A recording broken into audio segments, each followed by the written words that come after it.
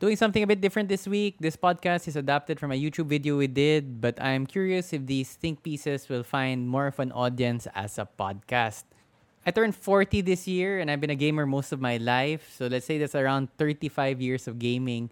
But I don't have an interest in watching esports, and I wonder if a lot of gamers who would be the natural market to watch esports are also uninterested. And the lack of interest is clear in the numbers posted by esports. There's a lot of money in traditional sports, but just not as much, or it's just a small drop for esports.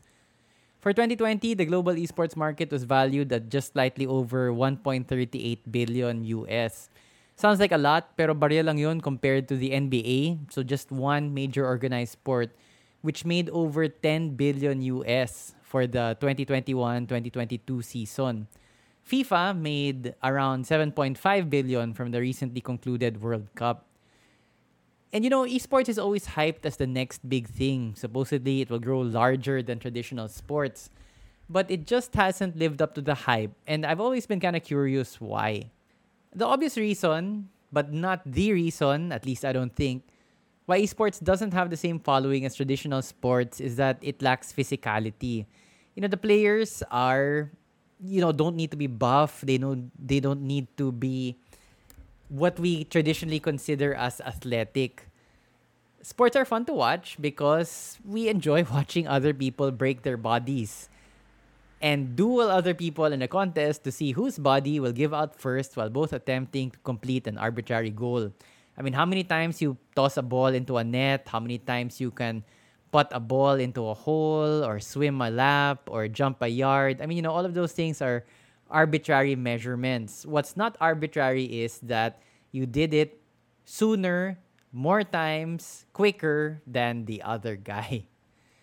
Whether it's two MMA fighters thrashing each other in the octagon, two teams battling it out on the gridiron, or the elegant leap of a pole vaulter, a large appeal of any sport is its physicality, showing us the limits of our endurance, strength, and fortitude. Higher, faster, stronger, ika nga nung Olympics.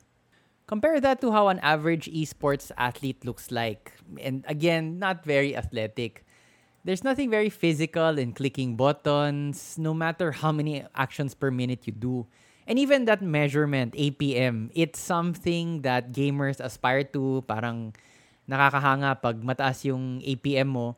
But outside of the esports world, it's not something that people look at.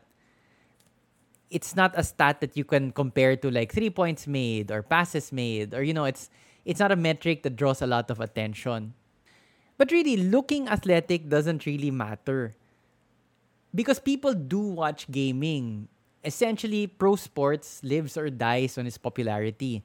More fans, more views, more excitement, more interest, all of that means more money. And there is a lot of interest in gaming.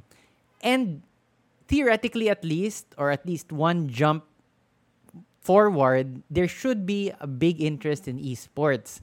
I mean, you look at all of the streamers who play games pretty much nonstop on Twitch or on YouTube or on Facebook Gaming. They do come up with a very dedicated following. So there is an appeal in watching perhaps not a very athletic individual, but one who plays the game skillfully. So if there's an audience to watch people game, what's holding esports back? For me, I think the real reason why esports will never take off is because it lacks balls. Balls not in the figurative sense that the players lack guts or daring. I mean like actual physical balls. Playing balls, not the equipment of a male. And why are balls so important? Take, for example, basketball. Even if you know nothing about the sport, but if you just watch a player driving to the hoop, avoiding other players while passing the ball to some others, you intuitively start learning about the sport on your own.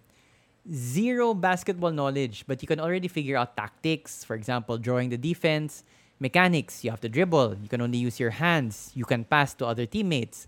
Playing area, because obviously the players confine themselves to a rough rectangle. The objective of the game, getting the ball through the net. Because the ball is a central point of attention and the way the players interact with it indicates to the audience how the game is played and even how well the players are at playing that game. And this is true for most any sport: football, American football, tennis, golf, billiards. Watching the ball is the central point of attention, and it's an information rich point. By looking at the ball and by looking at the players and how they interact with the ball, the audience from zero knowledge starts to figure out, this is how this sport is played. Thanks to the ball, you can start to figure things out on your own. Contrast this to, let's say, an esport, Overwatch. I played a fair amount of Overwatch 1 and I'm playing a fair amount of Overwatch 2.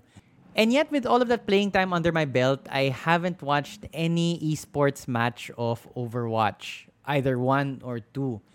Usually kasi ang gulo panoorin.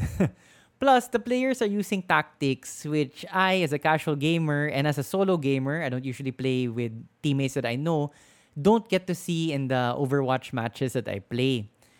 So for sure, esports athletes are skilled and their decision-making prowess is exceptional. But a mainstream audience can't appreciate all of that because the game doesn't intuitively communicate what is going on in the game.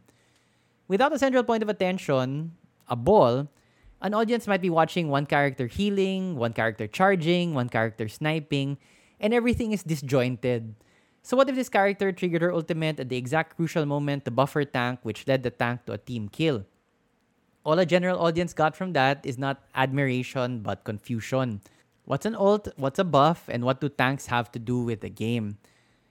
So drilling it down even further, the real reason why esports will never take off is because of us, the audience. To appeal to a general audience, esports needs to dumb down its complexity or at least give us something basic to latch onto so that we can start figuring out the game on our own. And this is a double-edged sword because as players, you want complexity. You do want different character abilities that change the makeup of the game and that allow you to excel once you specialize in those character abilities. And yet, the flip side of the coin is if there are too many character abilities or too many individual things going on that detract from the central aspect of the game, then a general audience will just get lost. Esports needs the digital equivalent of a ball, a central point of information in the game that everyone interacts with, so that a general audience can appreciate the skill of its players. And I really think that's what's missing ultimately from why esports has not made it as big as other sports. In other sports, there are always superstars, and they become superstars because you can appreciate their playing ability. But in esports, the games are layered with so much complexity and there's no way for a general fan, a casual gamer to understand what's going on in the game that you can't appreciate it because you can't appreciate something which you don't quite understand. So that's sort of my hot take on things, but I am an old guy. Perhaps the younger ones in the audience might have a different spin on things. I did get very interesting comments on this video when we posted it to YouTube. So if you want a slightly different take on it, same thesis statement really, but it's a bit different presentation-wise when you can rely on visuals also to get your point across.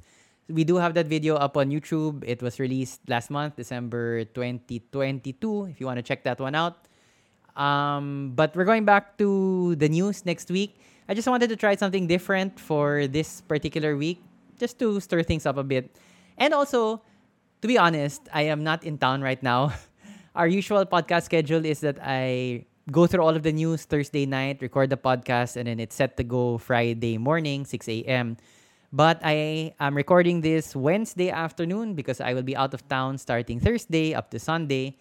And so I thought it would be a good time to try a little experiment. After all, the podcast is still young. There's no need to get ossified or crystallized in the format and things like that. And that's actually what I like about the podcast is that the barrier to failure, not failure, but you're more free to experiment because if you get it wrong, the consequences aren't as dire. I mean, you throw your effort into a YouTube video, gets 500 views. That's not a good return on investment in terms of time, effort, editing, attention.